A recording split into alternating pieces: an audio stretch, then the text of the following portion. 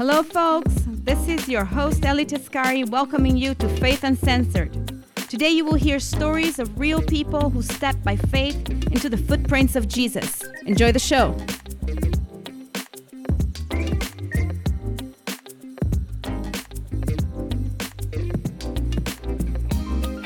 Hello, folks, and welcome to another episode of Faith Uncensored. And this is our first really interview that we have here on a Zoom style. And I'm here with my very special guest today. Her name is Caroline Filioli. Hi, Caroline. How are you doing? I'm good. How are you? I'm fine. I'm great, actually. And so glad to have you on the show. It's a privilege, Thank really, you. I'm to be happy here to with be you here. today. So Caroline is the director of Iris Global Ministry in South Sudan and now Uganda. And Yes. can you give us a little bit of information of this ministry that you're part of? Iris Global was founded by Heidi and Roland Baker, and most of their movement is in Mozambique right now. So Iris Global was founded, I think, sometime back in 1985 or something by Roland and Heidi Baker, and most of their ministry it's based out of Mozambique. They were called there years ago. And so when I was a new Christian, I didn't get saved until 1998, and I'm going to be 60 this year. I didn't get born again until 1998, and when I did, I was really hungry. I got radically saved out of a radical lifestyle of drinking and partying, and then I started running hard after God. And I couldn't get enough information. And so I was reading books, going to conferences, and that's how I found out about Iris. They were in Africa. I'd never been to Africa. I'm retired military, so I traveled a bit, but not anywhere on the African continent. And so I heard about all the miracles that were happening there, blind eyes open, deaf ears, people being raised from the dead. And so I was reading all these stories in the Bible, and I said, I have to see this, because this is what the Bible says. This is what Jesus says. And so I want to go see it. I wasn't seeing it way back in the early 2000s here in America, Yes. like in my circle. So I went over there and saw the miracles, and I said, "Oh my gosh, this is really true. This is really happening." That the Bible, it just came alive for me there. And so when I came back, I was a teacher at a high school, and I really didn't want to be a missionary because I liked my life, and I had a big youth group, so I had a big ministry going on here. I was happy, and it was during that year that the Lord started making me very uncomfortable where I was. All of a sudden, I hated my house.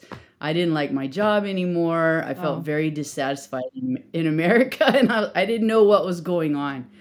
And so I said, I'm going to go back to Africa for 3 weeks this time and just spend some time there and see what the Lord does. I was still teaching at the high school, and I had a break. And it was on that trip, and I felt like I was wrestling with God, like, in the Bible where, Jacob was wrestling with God. And so the 2 days before my trip was going to end, I went to the garbage dumps in Mozambique, in Maputo. And I had this experience on the garbage dump that totally wrecked me. Yes, I I found a saw dead the baby. movie. Yeah. Yeah, I found a dead Oh, baby in the wow. trash, and I'd never seen anything like that, and I just Wow. was sobbing, and I had to leave that baby there in the trash. I couldn't take it and bury it, and that was the hardest thing that I ever had to Ah. do. And so it was at that point where I was just standing there like in shock. And the Lord spoke clearly to my spirit, this baby's death will not be in vain. If you say yes, I will give you so many children. And right there and then in the garbage dump, I said yes. And I came back home. I got rid of everything that I owned, sold everything, gave half the stuff away. And then So up to that moment, you were not interested in being a missionary. You were okay with no, your I life. Your loved life was what good. I was doing here. Yeah, I liked my ministry here. I had a great youth group, and I didn't want to go live in the dirt and be with the poor and be uncomfortable. Yeah, I didn't want to be uncomfortable. But actually, that happened anyways because you went back to America and you felt uncomfortable. You felt uncomfortable in your house, and then, you didn't want to be uncomfortable, but you were uncomfortable in America in your house. So interesting how God turns things around. And changes our hearts. Yes. Oh, that's Definitely. beautiful and very touching. The experience that you had in the dump. To find a baby like that was abandoned there and left to die. Yeah. I don't know if what would have happened if that wouldn't have happened. I just don't know if I would have kept wrestling. It would have taken longer, but that was pivotal. Yeah. I guess something that changes your life, to find yourself in a situation like that, and also you couldn't bury the baby, which it was terrible. Just continuing the abandonment even of and wow. So you said that you went back home. You gave your notice to your job. You were a teacher, right? Yes, a high school So teacher. what happened? My boss, I taught a military class at a high school, and so there were three of us instructors, and we were very close. And the kids that came through our program, it was a 4-year program, and so we all knew each other really well. We knew each other, like I was single, they were married, I knew their wives. We were like family. And so when I told my boss, he goes, "No." He goes, "Now you've really gone off the deep end." Because I used to make them so nervous because in America, in the schools, you're not allowed to pray for kids. You're not allowed to talk about God. And I did it anyway. I didn't care. I would be standing in my military uniform outside as they were marching, and a kid would come up and say, "Could you pray for me?" And I would lay my hands on them right there in front of everyone, driving by teachers. I didn't care, and I would pray for people.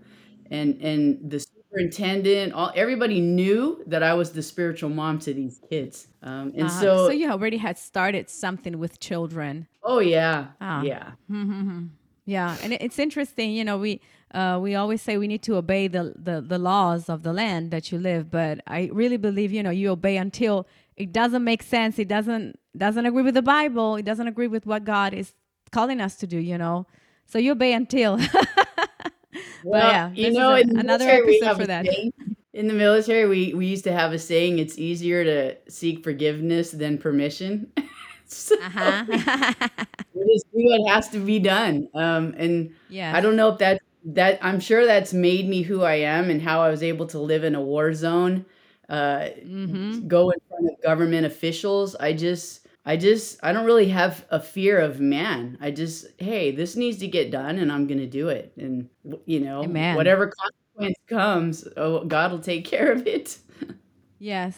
So you also built a trust in him that is, well, I saw the whole documentary, the whole movie, so I know some stuff, but I don't want to spoil the story for the listeners. So I'll let you talk again of what happened then. So you leave America, or if you want to share more about that. So I went, I was a very confident person. Like I said, had been to so many conferences and read so many Christian books. I had a spiritual mom. So I felt so when I went to Africa, I had to go to the Irish Global Missionary School that they have there. It's called Harvest School. Now, because of COVID and because there's a civil unrest in Mozambique, they're doing it differently. But back then in 2009, we went to Mozambique for the school. And so when I got there, I thought, why do I need to go to this school? I already know how to pray. I know how to walk with God. I'm ready just to get on the mission field. But I felt like I had to check the box. And then once I got there and started going through the school, oh my gosh, the Lord just wrecked my heart. He wrecked all of us. We were just a puddle of crying, tears, broken, the stories that Heidi would tell. We were just crying every day, and we would say, "I can't take it anymore. This is like intense," And then going to be with the poor and loving on hurting people. It was just so humbling. Like humility came into me at that point, because up until then I was like, and I still I'm a am. missionary. Now there's this humility underlying everything.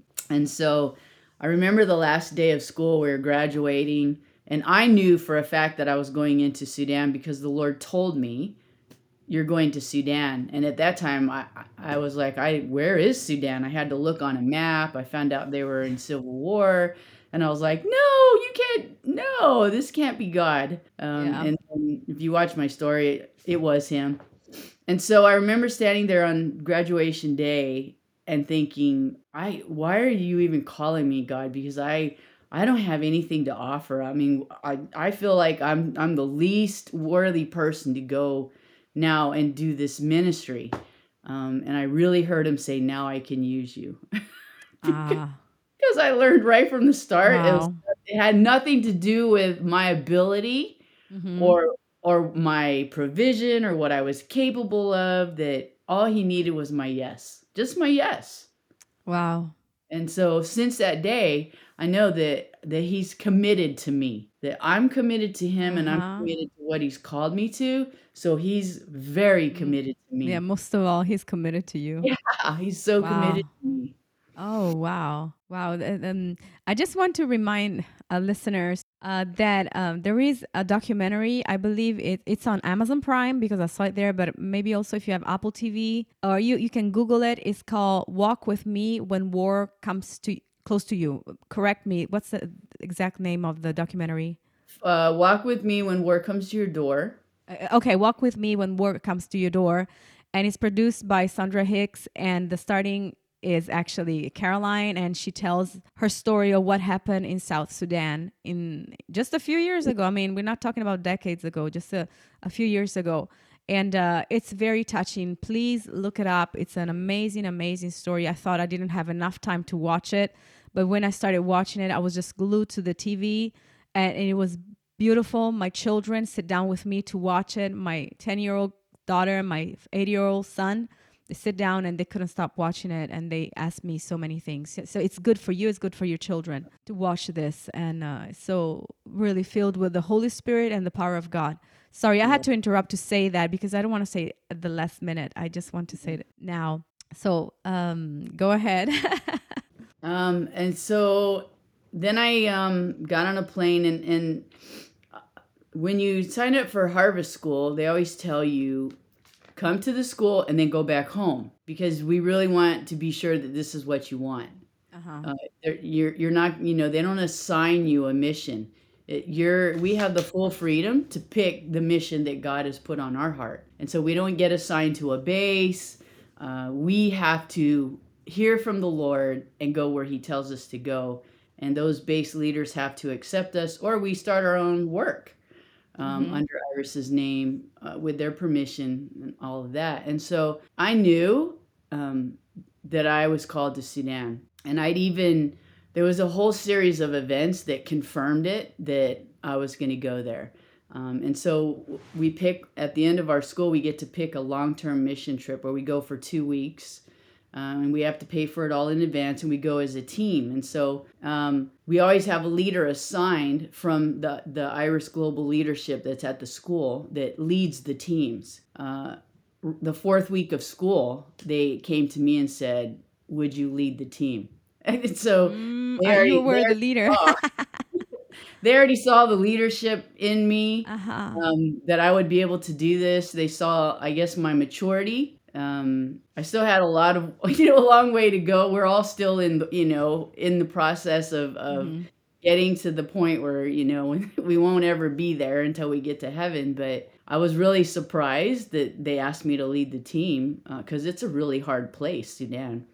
And I said, yeah, I would love to. It was just a small group. There was only 3 of us. And so I went into Sudan and led the team, and then said goodbye to the team, and I stayed there. Because they went back and you stayed. Uh-huh. Yeah, because I knew, I Okay. had talked to the base leader while I was there for the 2 weeks, got to know her. Michelle Perry is the one who started the Iris it was Sudan at the time. They were still no peace agreement. They weren't their own nation.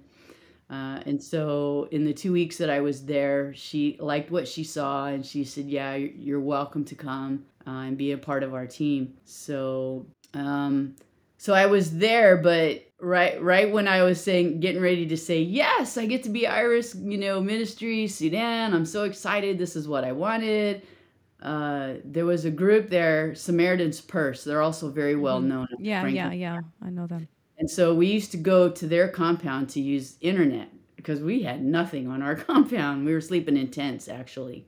Wow. And so the guy that was the base director for Samaritan's Purse, he found out my story that I'd been the whole time I was in the military, I was doing finance, logistics, and their finance guy was getting ready to leave, and he goes, "Oh, we could use you." I said, "No, I don't want a job. I don't want to work in a ministry. I just want to love kids and sit with the poor."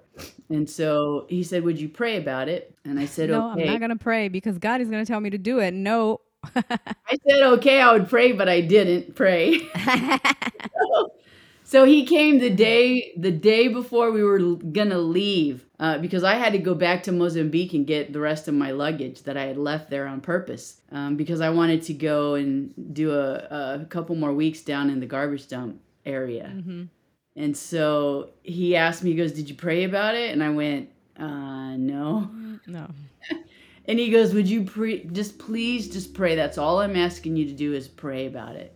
And so I said, "Okay, I will." And I meant it. And so I'm on the flight going back to get my luggage and I'm praying about it. And I heard the Lord say, "You're to go with Samaritan's Purse."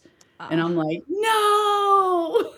And I'm like, "Well, then I'm only going to go for 6 months." And he goes, "No, I want you to go for a year." And I was just like, "Oh my gosh, what is going on here? This is not what I want." But I've always known that I hear the Lord, and I know that I hear Him, and especially when He's telling me to do something I don't want to do. It's like, okay, this is Him, and so I said they asked for my resume, and I said I don't have it. It's in America, and I'm not going back, so I have no resume, no You're not job. even fighting for the job, you know. Not fighting for want the me? job. And they said, fill out the application anyway. So I haphazardly filled it out. The basics. Like, I'm really not going to try for this job. And so Anyway, I God sent said it yes in. anyway, so And then they called me, the head office here in America, Franklin Graham's office. They called me wow. and they did an interview on the phone and hired me. And I'm like, are you kidding me? This was the worst interview I've ever done in my life. Yeah, they don't even know me, and here I am. So I went, okay, fine. And so I wasn't happy. I went there and I was just like, ah. And so, but the long story short, 6 months after being there, we moved all of our operations up to the north, like close to the border to Darfur. And that's when I realized why God told me Samaritan's Purse. I had one day off, Sunday. And so we would minister, me and two Kenyan guys, we would go and minister at some church on Sunday morning because my passion is ministry, not sitting at a desk. And so we went and we would preach at a church somewhere in the villages all around us. And then we would go into town and have lunch, which was like an hour drive away. And there were like 300 street kids there just living off the side of the road. And so they would go get their haircuts and I would just hang out with the street kids. And then the Lord really started touching my heart for these, and they were mostly boys. And so when my year was up, I left and finally I get to go to Iris. And the Lord said, now you're going to come back up and do the street boy, work with the street boys. So I waited for a year and then I went up there. And that's when I met this little girl. And she was part of our program. I can't say her name, but to protect our kids. But she was part of the street ministry. She lived on the street. She had never lived in a house. She was 10 years old. Filthy, filthy dirty.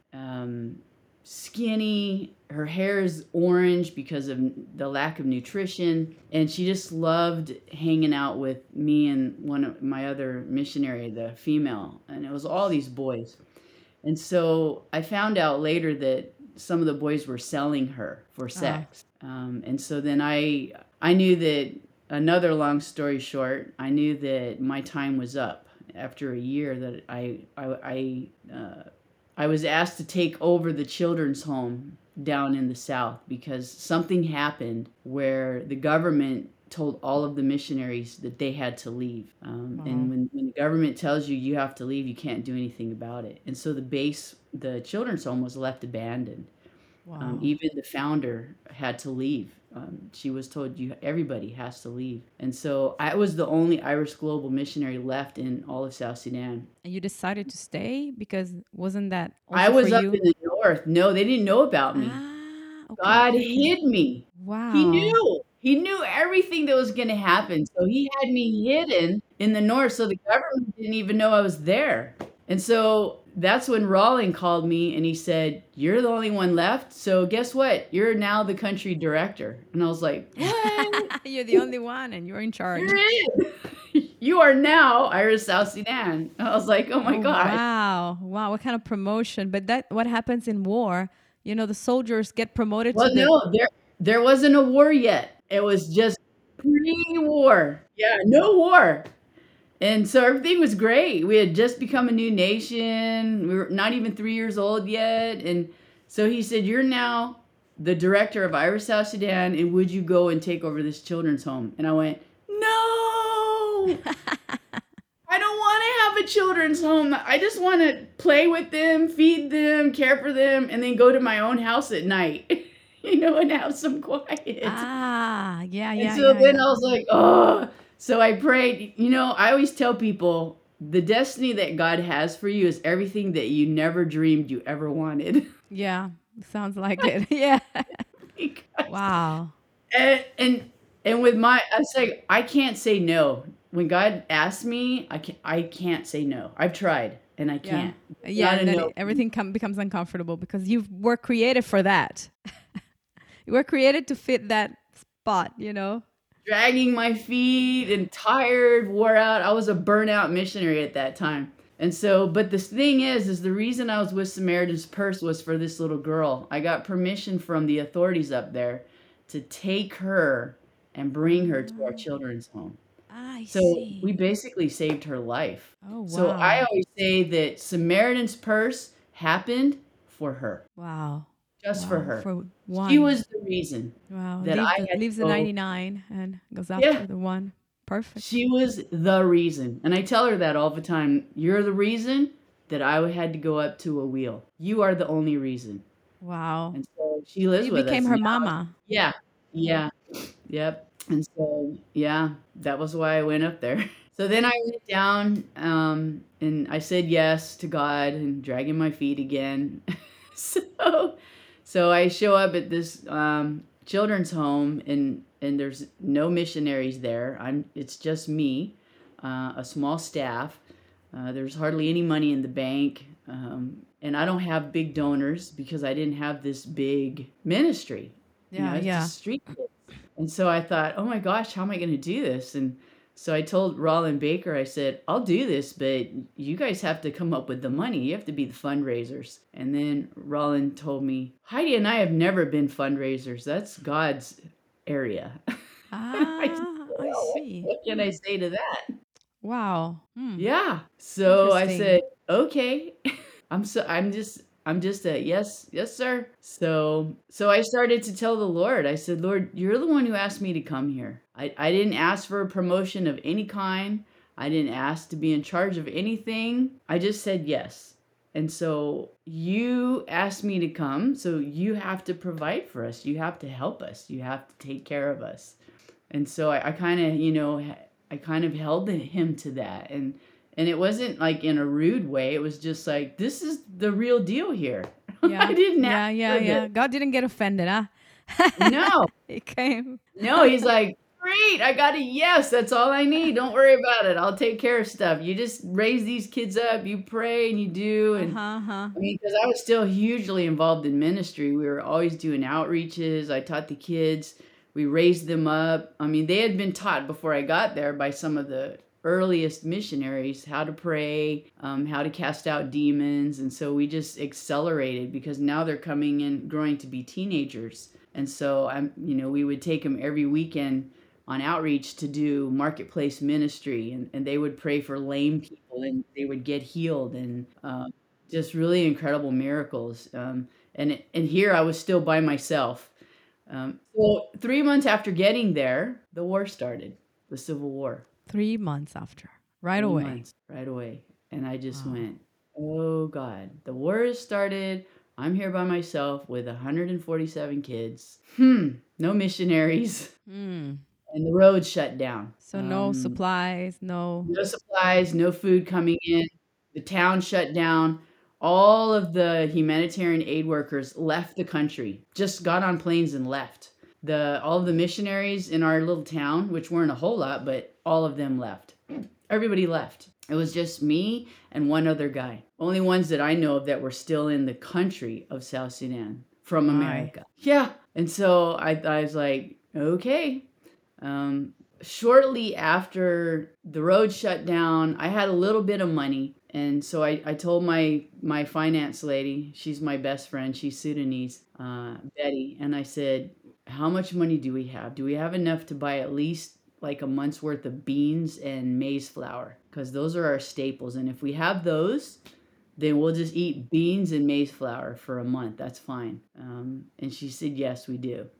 And that was it. That was it. And so we bought a month's worth of supplies. And then my pastor came to me like that same day. The supplies were sitting there still. We hadn't put them away. They were there. And he said, some refugees just came into town from the north, Civil War refugees running from the shooting and the towns being burned in the north. And they have nowhere to go. And they're staying on the UN compound that just got deserted by the UN. They all left. And so they are staying in there because it has a fence, because they're kind of like the enemy tribe. Okay, The tribe is not from our area. The war that was between the two tribes, they were the tribe from the north, and so they had no family, nobody in our part of the country. Not only they were enemies, they were enemies. Their lives were even in danger, but they didn't want any part of the fighting. They just wanted to be safe, and they took a big risk coming to our part of the country. And so my pastor said, we're getting the churches together, trying to bring some food together so we can give it to them and they'll have something to eat. And I kind of looked at our supplies that we just bought, and I said, okay, we'll give them 10% because that's the tithe, and God will honor that. He says, bring the whole tithe in the storehouses so that my children will have food to eat. So let's do that. Immediately, God is speaking again, and he said, why don't you give them 90% of that and see what my 10% will do for you? Oh, wow. Okay, yeah, so you kept the 10% of the Lord, you kept it. He said, you keep the 10% and give away 90%. You think my little tithe isn't going to keep you? And I just went, Pastor, we're going to give away 90% of this food that I'm hoarding, that I was hoarding, thinking, oh, we got to have this. I gave it away. And my kids thought I lost my mind because I'd only been there 3 months and they're just like, you're crazy. Oh, they didn't trust you. They didn't know you yet. No, they kind of did because remember, I was there in the beginning. When everybody left. For about a year. So they knew me and they knew that I loved them. And so they decided, well, we just trust you because I'd been raising them in the Lord, and the year before I went up to the Street Boys, I had a whole year with them. And so every week I met with the teenagers on Wednesday and Friday nights. And so they knew my heart and they knew my faith walk. And that I had really strong faith, and that I heard from the Lord. And so I called all the kids around. We loaded up the truck. We put hands on the truck. Prayed for increase for these refugees and for us. And then we just watched the truck leave the compound. Everybody saying goodbye to our food. And then the miracles that came after that were just incredible, just really incredible. We get our water from a borehole, so it comes from an underground stream. And in the dry season, the streams run low underwater, under the ground, and so their boreholes kind of start to trickle water. It's not gushing water like in the rainy season. Okay. So we were in the dry season at that point, and so I had a couple of Sudanese guys come and repair it because we were finding rust in our water because they're made of steel pipes and they get rusted and get holes. And so we needed some repair done. So they came and repaired the pipes, replaced them, put it all back together. And then he came to me to get paid, and he said, almost yelling at me, he said, you need to use more water. You have too much water. And I'm thinking, it's the dry season. How do we have too much water? And so, up until this time, I was closing the gate. Don't let the village women in because we don't want to run out of water. I mean, I'm new here. And so I went, open up the gates. Let the village women in. Everybody come and share water. So started my women's ministry for the next 3 years. Every Friday morning, Women at the well. I had like 30 women that came to hear the gospel. And we would give them food. I mean, we had food to give away for the next 3 years, like continuously. We had goats. We had some little goats that only had ever had one little baby. Now they're having twins and triplets. Wow.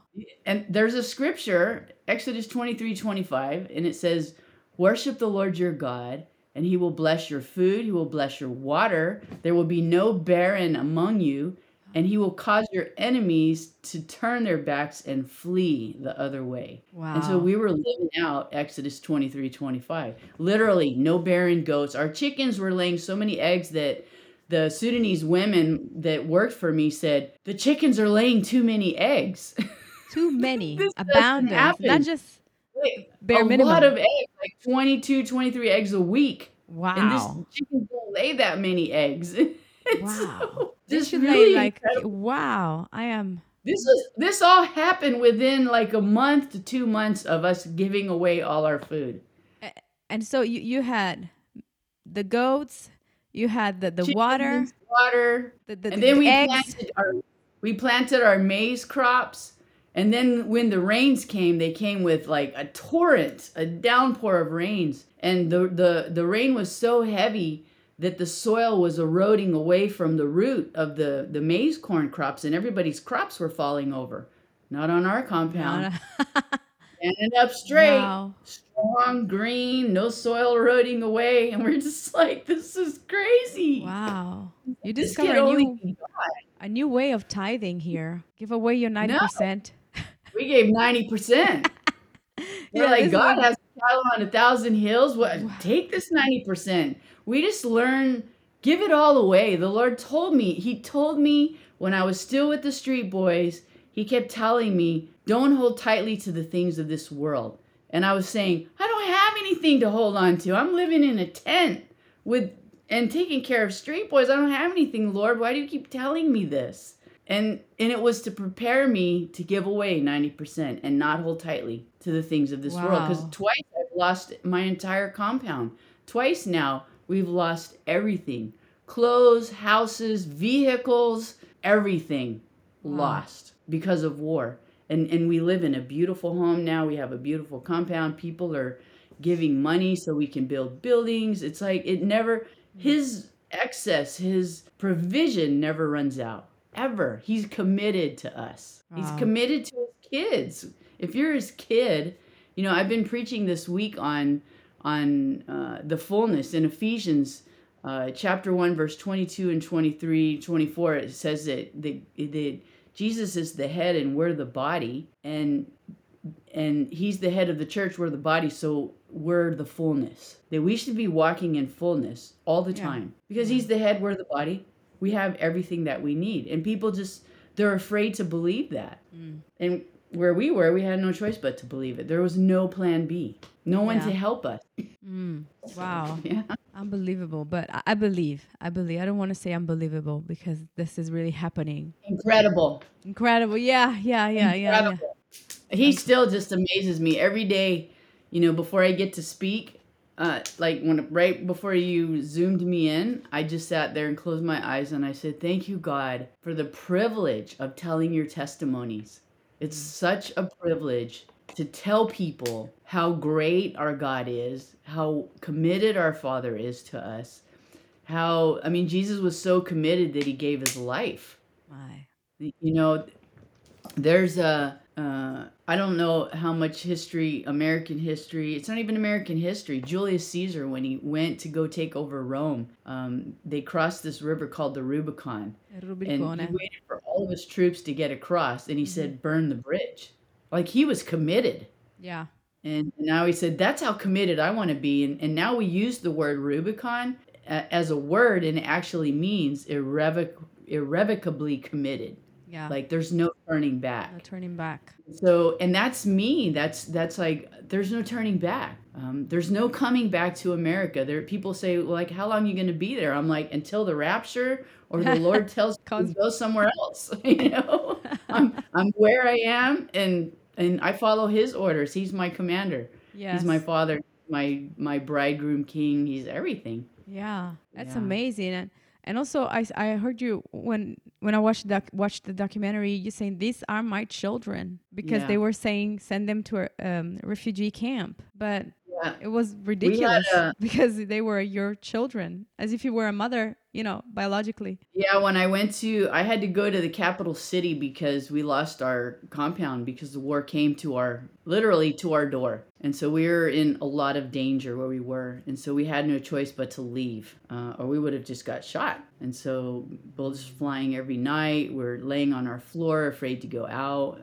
And so we had to leave. And so when went to the government and said, we have nowhere to go. We're sleeping on the floor in another person's compound. And I have 120 kids now, and we have nowhere to go. And so I went to I better not say who because then I'm putting a bad name, but they Yeah. were no help at all. I went to a humanitarian big organization and said, "Can you help us?" And they said, "Oh, we can put the kids in an internally displaced refugee camp." And I'm like, "Over my dead body," because Mm. I wouldn't be allowed to go with them. And horrible things happen in these camps. And I said, "You'd have to shoot me first." And the lady looked at me like, and she wasn't Sudanese, these were foreigners. And Yeah. she just looked at me like, "Who is this woman?" And I said, "These are my kids." When I said yes to God, I meant it. I didn't say, "Oh, this is a part-time thing and just another mission. And when I get tired of this, I'll move on to something else." It's like I committed to this. And Mm. so they are now my children. I can't desert them. How am Yeah. I going to stand before God and say, "Well, we ran out of plans and had nowhere to go, so I just kind of dumped them in a refugee camp, and thank you for the honor of, having them for 3 years." Yeah. Yeah. There's no No, way. no. Yeah. So it's all about Jesus and what He wants, and many times you're going to do things that you don't want to do, but even in that, there's so much fulfillment and so much because He's so worthy, Yeah. and you're like, "I'll do anything for you. I'll do anything." And it was during that time of war and some of the places that we found ourselves in that for the first time, I knew that I would be able to say, "I'll even die for these kids Mm. and die for Jesus." I mean, there was a day that I was preaching to the armies of South Sudan. 1/3 of the South Sudan armies was in our town, a huge Wow. battalion. And the Lord said, "I want you to go preach to the soldiers." And I thought, "What?" I thought my military days were over. We're like in the middle of a war here. Hello, You in didn't case realize you that, didn't Lord. know. Yeah. So I knew to not go, "No." I just went, "Okay." So I asked my pastor, "Do we know anybody in the army over there?" And he goes, "Well, they have a chaplain. Let me get a hold of him." And so the next day we're sitting in a brigadier general's office. Like this guy had all the stars. And he's like, "What can I do for you?" And I said, "Well, I was in the military for 30 years, so I feel like I know the heart of your men, and I just really want to come and encourage them. Mm. I'm a pastor, and I just want to pray for your guys for protection, and I just want to give them words that would encourage them through all of this." And he's like, "You can come tomorrow." I was like, "Wow, Wow. 3 days from when God said go, and it's happening." Wow. So when I got there the next day, here I'm in my little dress, looking all, pastorish with my little Bible, and the whole battalion standing there in their camouflage uniforms. There's machine guns on all four sides of us pointing to the bush. And I said, "What are those guys for?" And they're like, "In Ah. case we get attacked while you're preaching the gospel." Wow. And so I'm standing out on this open Ooh. field in the middle of war preaching, and my message to them that day was, "Blessed are the peacemakers, for they shall be known as the sons of God." And Oh. I just started talking about their identity as sons of God. and that peace would come, and they would be the peacemakers. And I don't know when it would come, but they would be known as the peacemakers. And then I said, I mean, I preached for a while, and then I said, and now I want to baptize you in the Holy Spirit. Wow, that's I'm bold. I know. And I said, you don't have to close your eyes because I know we're like in the middle of this. I said, just open your hand and receive. And I just started praying in tongues and just saying, Holy Spirit, fill them. It was incredible. And I remember standing there, like I had my Bible lifted up, and I was just so passionate about these guys knowing their identity. And I just thought, if this is the way I go out, this is like the Hallelujah. best. This is the best. And so Wow. we had so many opportunities like that. And people don't realize that when at the worst chaos and the hardest places, the greatest breakthroughs are going to come. I mean, if things were easy, why would you need breakthrough? Yeah.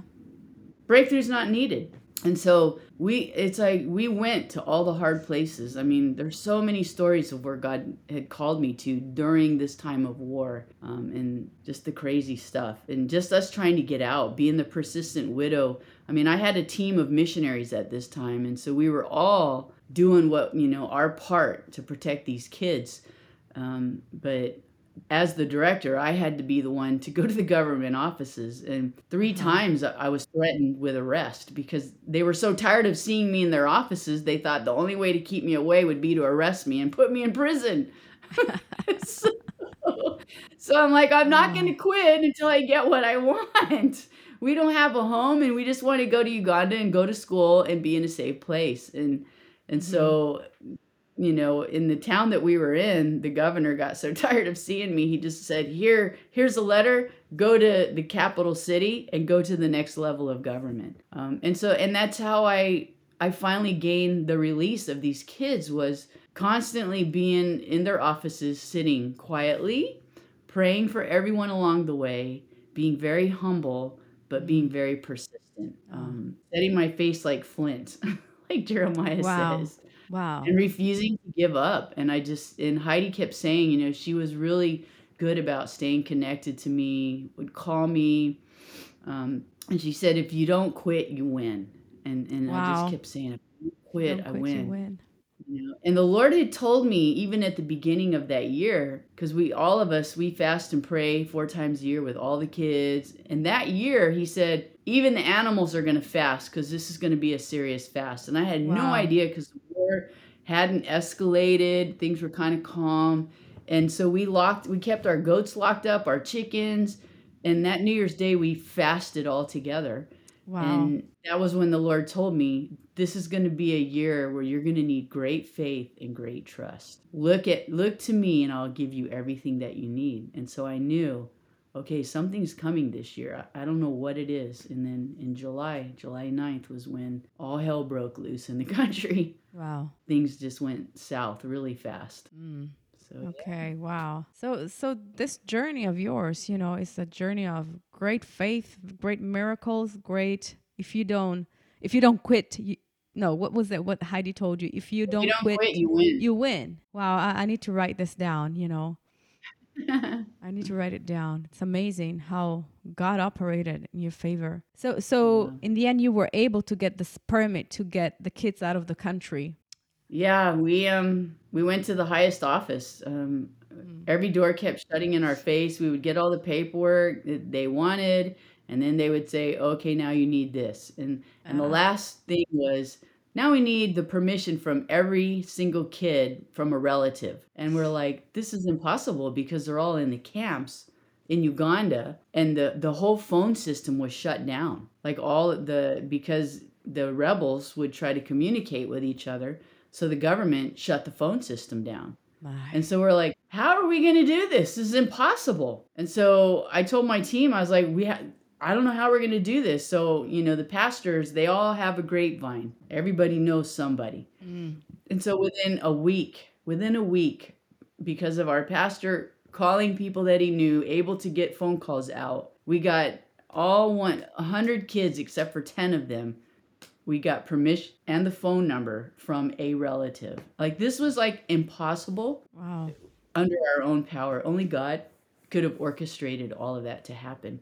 And still they said no. And I'm just like, oh my gosh. And I was at the point where, okay, we're at the end. There's nothing more to do. We're at the end. And so then I said, I'm going to go to the president. If I have to go to Salva Kiir himself, I'm going to go to his office. And then I met this girl, a Sudanese lady, and her uncle, without saying his name in the office, he's the highest position underneath the president. She said, that's my uncle. Let me call him and see if I can get you an appointment. This was our last hope. This was it. And we tried to leave with papers, and we were turned back at the airport with guns in our faces. Wow. And so there was no way out. Wow. Except for a legal paper.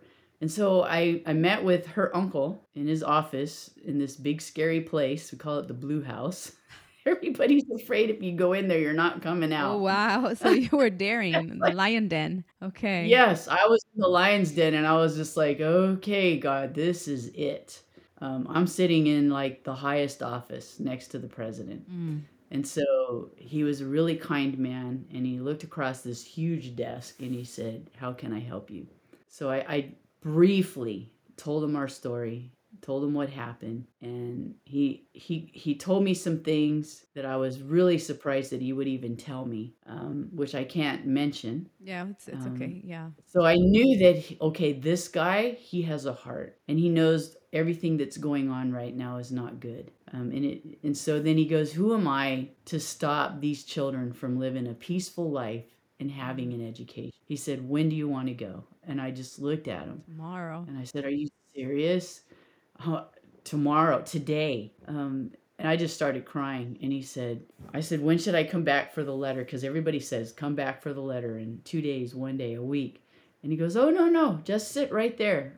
I'll have my secretary type it while you wait. And I was just like, oh my gosh, this is really happening. Wow. So wow. I walked out of that office with the letter. He gave me his personal phone number, and he said, there's not a single person in the country that can stop you from leaving. Nobody. Everybody knows my name. And I just was like, only God can do this. Yes. Like, how did I have access to this guy?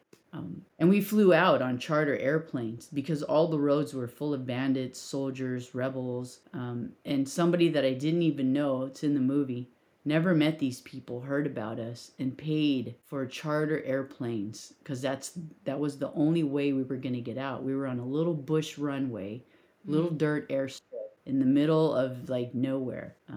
And so it was on a Sunday morning, and I'd been in touch with the charter airlines over the last 5 months of trying to get these kids out because we had made 2 other attempts, threatened to be shot out of the sky. You better not take these kids.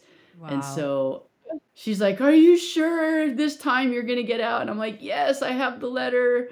And so we went ahead, and she goes, well, did you have to do it on a Sunday? It's like too dangerous. There's nobody there, and there's rebels all in the bush. Sunday's like the worst day. And I'm like, we just want to get out of here. We're doing it on Sunday, and it's God's day. Yes. Yes, it's the Lord's day. And so it happened.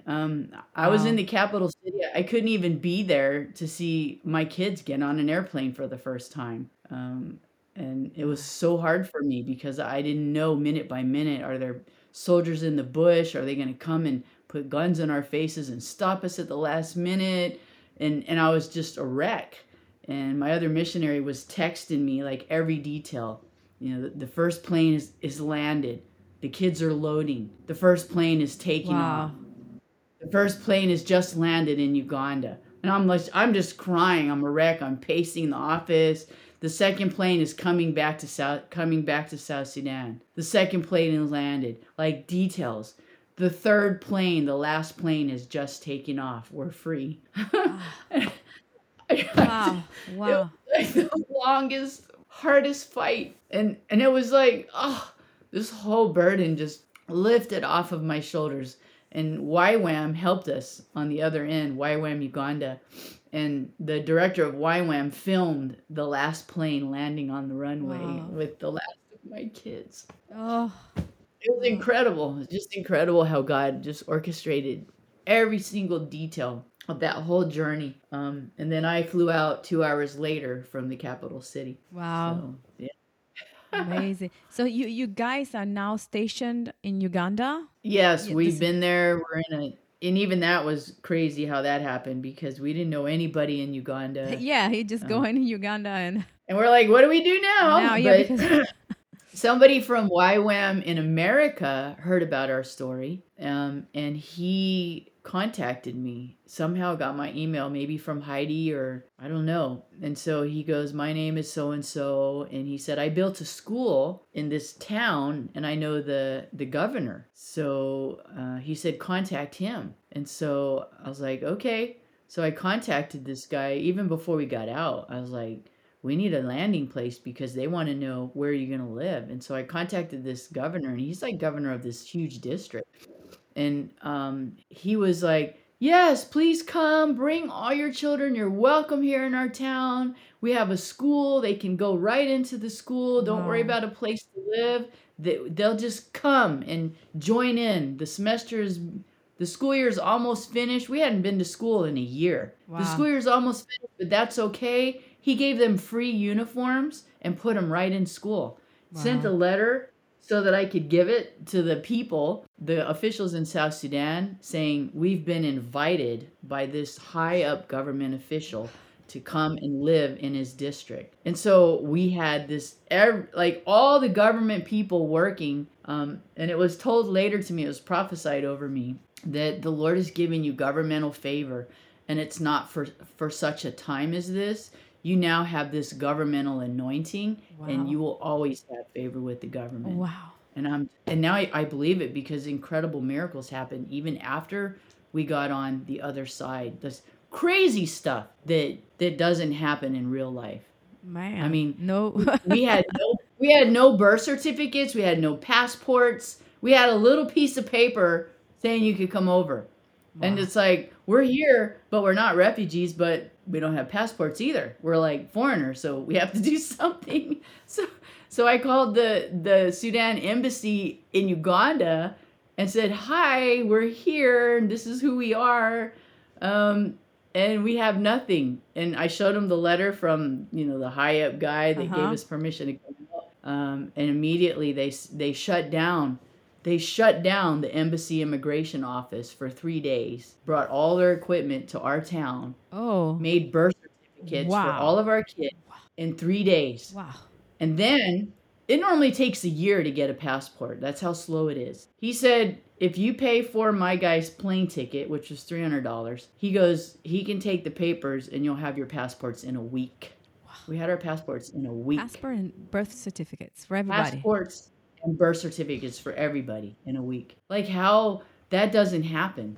That doesn't happen. No, doesn't happen in It's America that only in the three favor days of you get God. that. Yeah. It's only, I just look at this stuff and say, God, you're just, you're such a good father. You just take care of the kids. Wow. Take care of us. In reality, if you hope in God, you're gonna get always better results. Even for do Yeah. something regular, something not extraordinary. Even if you trust in God, the result is always gonna be extraordinary. Man, but Yeah. you I guys, always say, what is the alternative to faith? Fear and doubt. yeah, Who wants that? uh-huh, And I'm like, I don't want to go that route. It's too much. It's way harder to walk in doubt and faith than it is. I mean, doubt and fear than it is in faith. To me, it's a whole lot easier to walk in faith. Just put it all on God.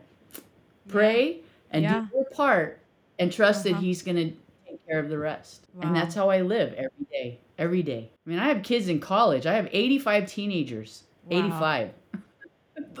They're all moving up to college, and I'm like, well, if God wants them to go to college, they're going to go to college. And so man. far, they're going to college. Praise God. Praise God. Wow. So it's extraordinary. The story is I mean, wow. Wow. I need to watch the documentary again because the more I hear it, the more really my spirit is fed. And I did write a book that tells the whole story too. I saw that you have something though. I saw it on Amazon. Could that be you have a Yeah, book? it's called Reckless Love, Crazy Faith. Ah, okay. And Okay. it's the 3 years of war, living in the war zone and everything that God did. Oh, wow. Wow. Yeah. And every bit of money from whatever country for buying that book goes right back into the ministry. I don't get any of it. I don't want any of it. Can you give us can you give us more information about giving to your ministry, please? So we can, we want also to post it. You can give, you just have to be very careful. You can give through irisglobal.org, but you have to be very specific and find our base, Iris Uganda. Iris Uganda. Because they have a big, when you open up their page, it says give, but if you hit that, it goes just to Iris Global. So you have to go, and there's a way.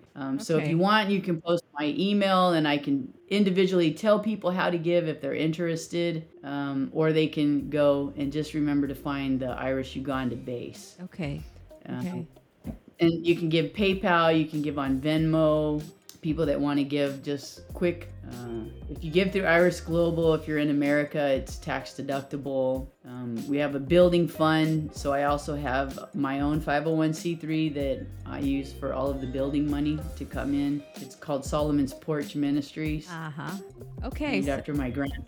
So if we look into Solomon Porch Ministry, you have a website there? I don't have a website for Solomon's Porch Ministries because it's so new. So what I would do is just tell people to go to, on Facebook, it's Iris South Sudan on Facebook, or my name, Carolyn Figlioli, on Facebook. Or our website is Iris South Sudan. Okay. So if they just go to the website, there's a feature that says, how can you give, or how can you contribute, how can you help? And then it has the instructions on how to give through Iris Global. Okay. So just tell it, we can't change it to Uganda, because then you'd have to create a whole new, and you lose all of the South Sudan history. Okay. So we're still calling ourselves Iris South Sudan. In fact, I was wondering, I saw that. Yeah. One last fun fact about you, that your last name is I would say that in Italian with the Italian accent. Figlioli. Caroline Figlioli. Figlioli means children.